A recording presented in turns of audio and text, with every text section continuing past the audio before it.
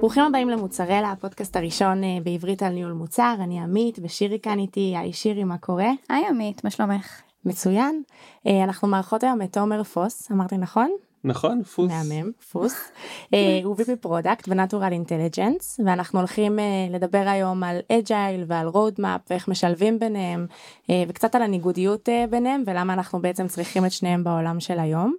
רוצה לספר לנו קצת על עצמך לפני שמתחילים? טוב, אז אני תומר, אני VP פרודקט מנג'מנט בנטורל אינטליג'נס, או NI, כמו שאנחנו קוראים לזה. לפני NI הובלתי צוותי מוצר בכל מיני סטארט-אפים, גם כאלה שהיו בשלבי גיוס ראשונים, גם כאלה שכבר ממש לקראת רכישה ונרכשו, ככה שחוויתי את הסטרס והלחצים של ניהול המוצר מכל הכיוונים. ולפני זה בכלל בעולם הביטחוני, יותר בעולמות הביג דאטה, סייבר, כאלו. חוץ מזה נשוי לזיו, אבא למאיה, לשירה, גר בתל אביב. אם נחזור לעיניי, אז נטורל היא בעצם חברה שכבר היום מעל 400 עובדים, חלק ניכר R&D, מוצר מן הסתם, פרונט, בק-אנד, דאטה סיינטיסט, משין לרנינג אקספרט, הכל מהכל, ואנחנו מפעילים עשרות מרקט פלייסס של קומפריסון, בארצות הברית, קנדה, אוסטרליה, אירופה, שהמטרה שלהם היא בעצם לעזור לקונסיומר, לקבל החלטה נבונה במגוון תחומי חיים, financial services, lifestyle, B2B, אפילו גיימינג, אז אנחנו ככה ממש all over the place. מהמם? כן.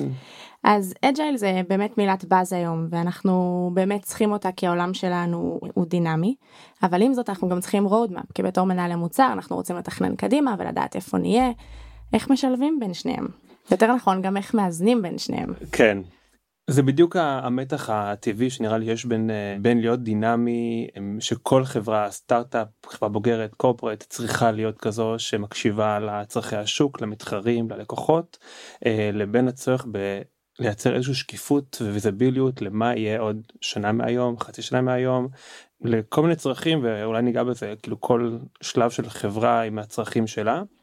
אבל מעל הכל אולי נגיד שרודמאפ זה פשוט איזשהו כלי בפועל לתקשורת יעילה.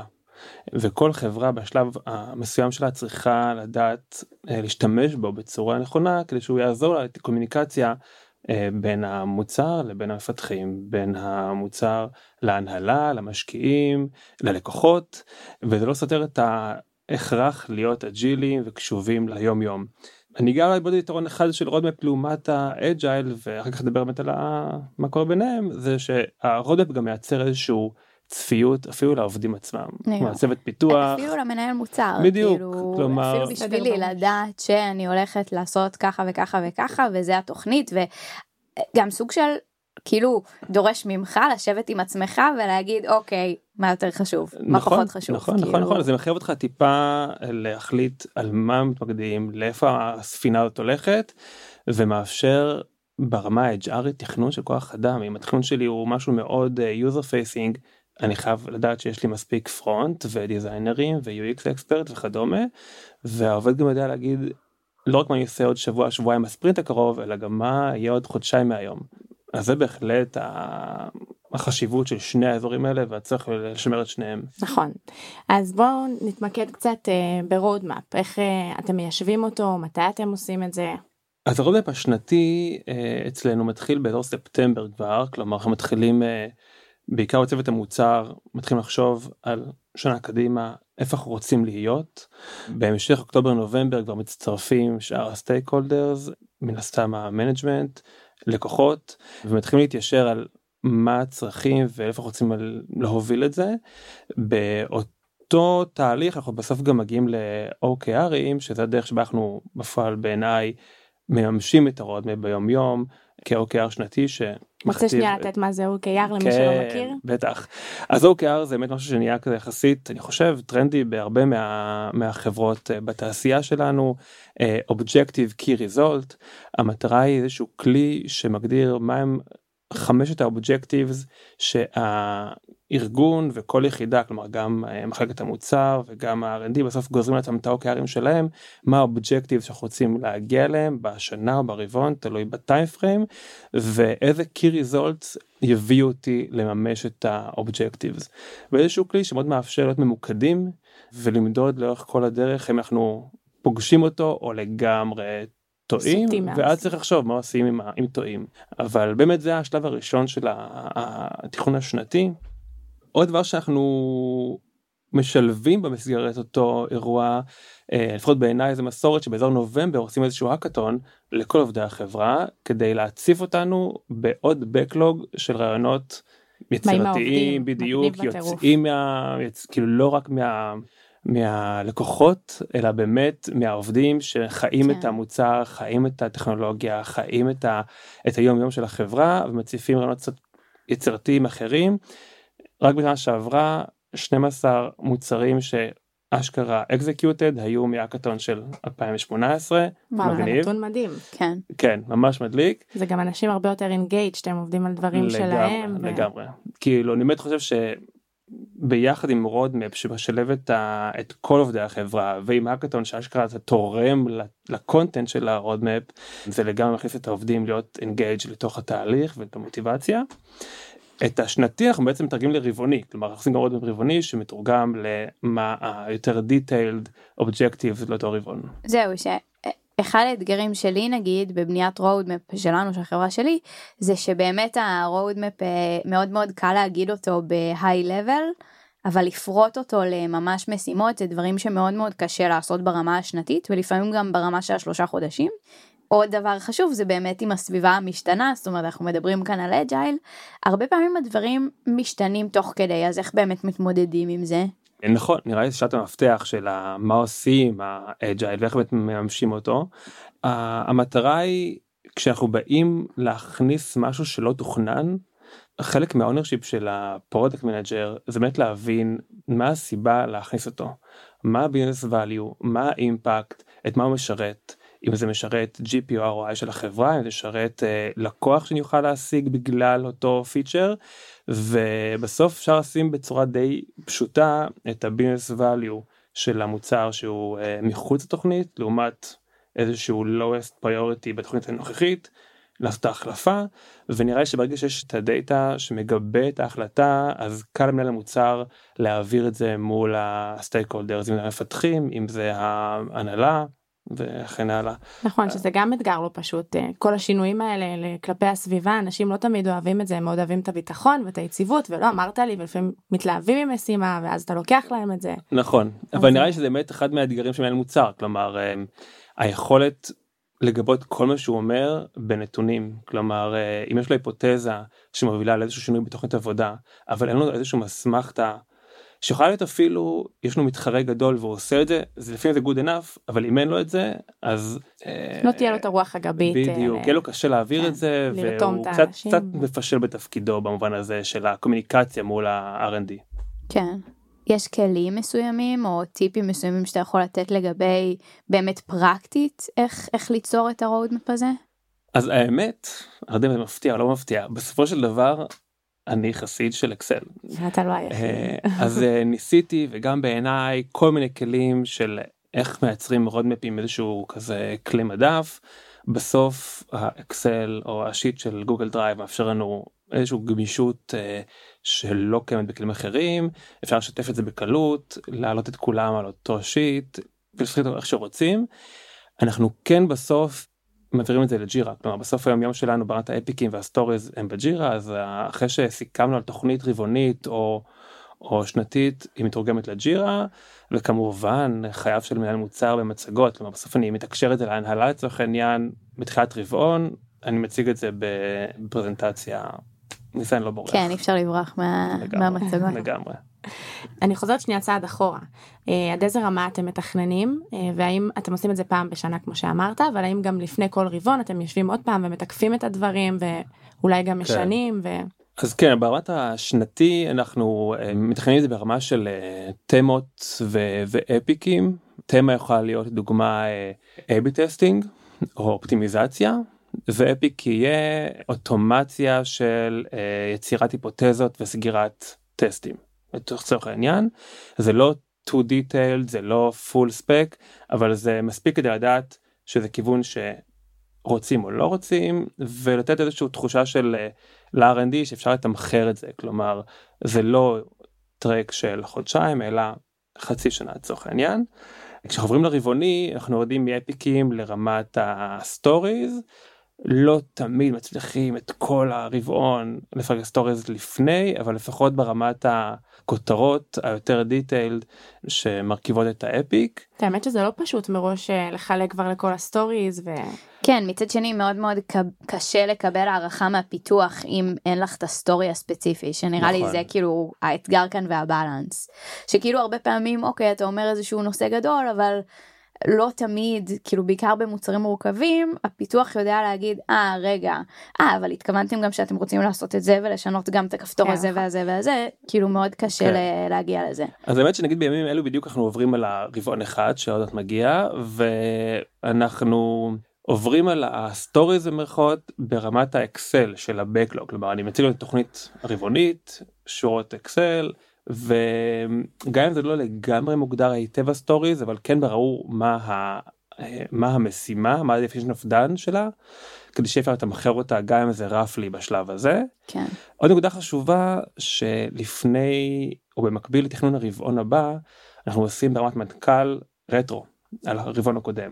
כלומר, כן מציגים גם למנכ"ל החברה ולמנג'מנט, איפה הצלחנו יותר, איפה פחות, מה האיומים והריסקים שצפויים ברבעון הבא, אם זה מתחילת השוק, אם זה רגולציה שמשתנה באיזשהו מדינות שאנחנו פועלים בהם, וזה עוד כלי לפריוריטיזציה של הבקלוג לרבעון קדימה.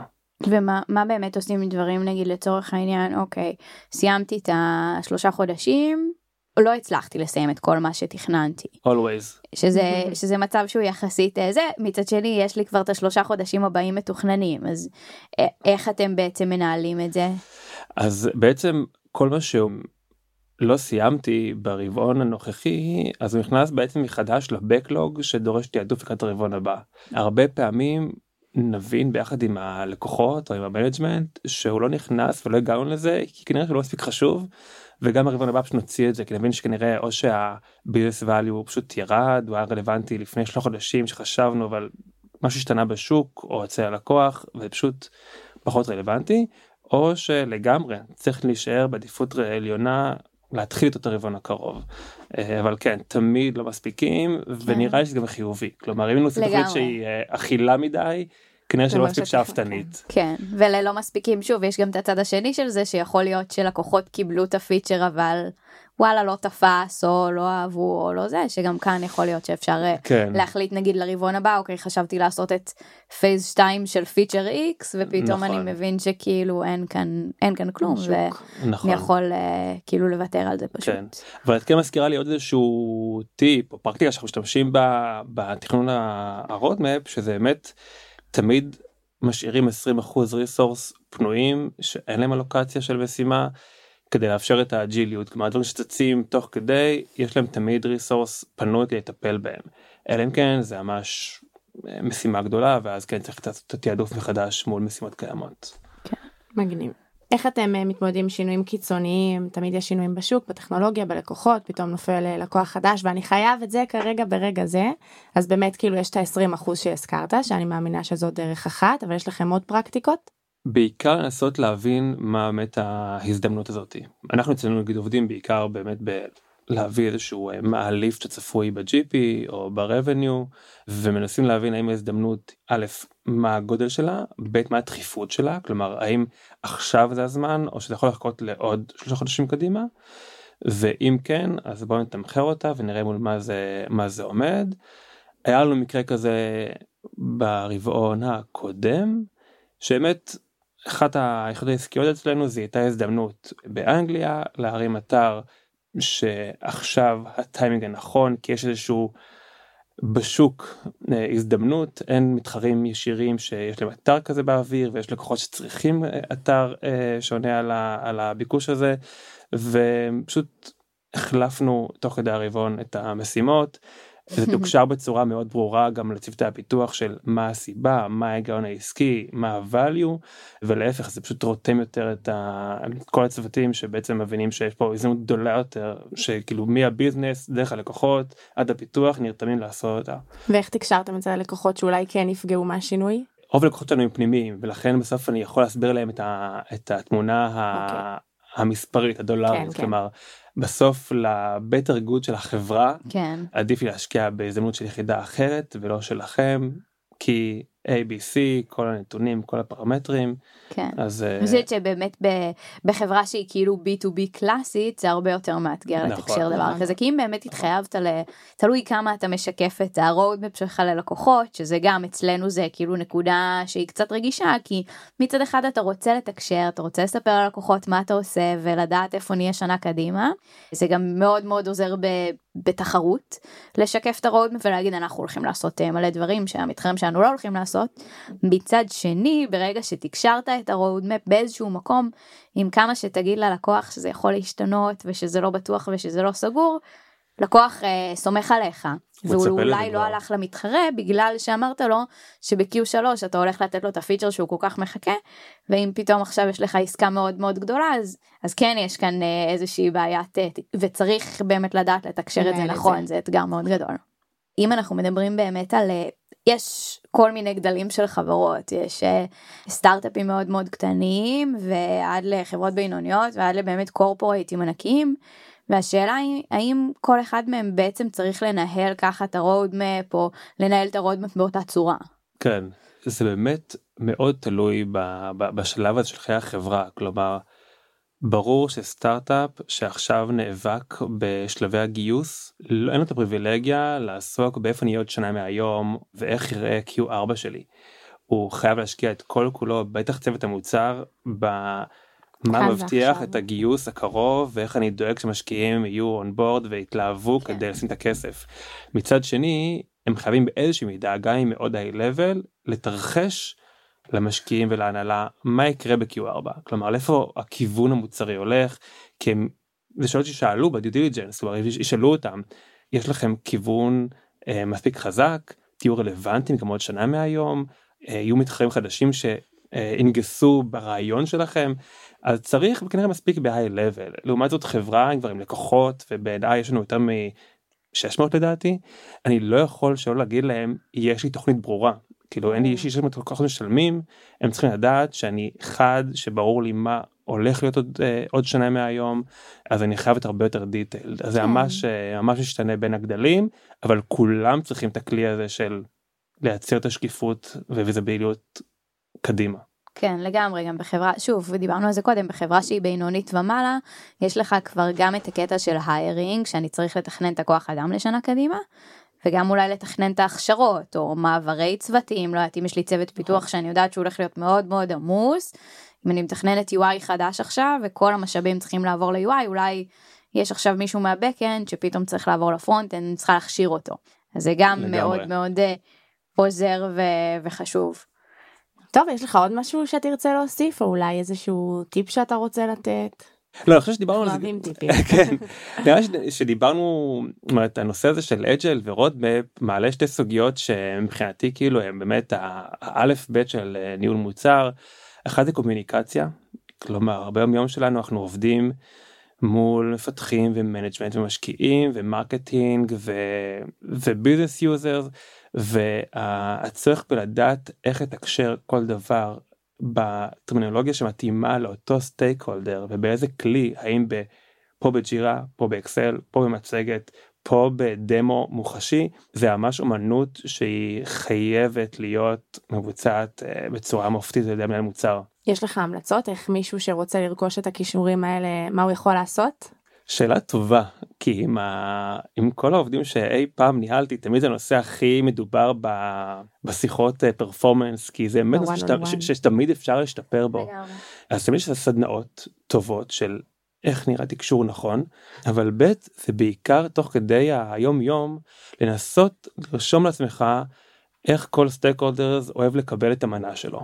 יש כאלה שמאוד קל להם באיזושהי אבסטרקציה, כלומר, בעיקר מנהלים בכירים, מספיק להם את המצגות עם איזשהו דיאגרמה ברורה, כן, כמה בולטים, לא too complicated. מצד שני, שאתה עובד עם הארכיטקט של הדאטה ועם R&D, אתה יודע מה השאלות שהם יכולים לשאול אותך, אתה מהיום יום כבר מגלה האם יותר צריכים את הביזנס לוג'יק, או יותר ממש את ה-how, ואתה ממש צריך ללמוד תוך כדי, וזה פשוט להיות קשוב, בוואן-וואנים, בדייליז, בספרינט ריוויו, להיות קשוב למה כל סטייק-הולדר יותר צריך ומתחבר אליו. אז זה ממש גם הרבה עניין של ניסיון ושל היכרות עם האנשים הספציפיים. וגם אני חושבת שתמיד כאילו לשאול על פידבק ולקבל מאנשים פידבק, ואתה יודע, אם אתה רואה שמישהו יצא עם פרצוף כזה חצי זועף, לקחת אותו אחר כך לקפה ואיך היה ומה, ובאמת לנסות ללמוד מהטעויות, כי אני חושבת שהדבר הכי חשוב שאנחנו צריכים לעשות זה כל הזמן ללמוד מעצמנו.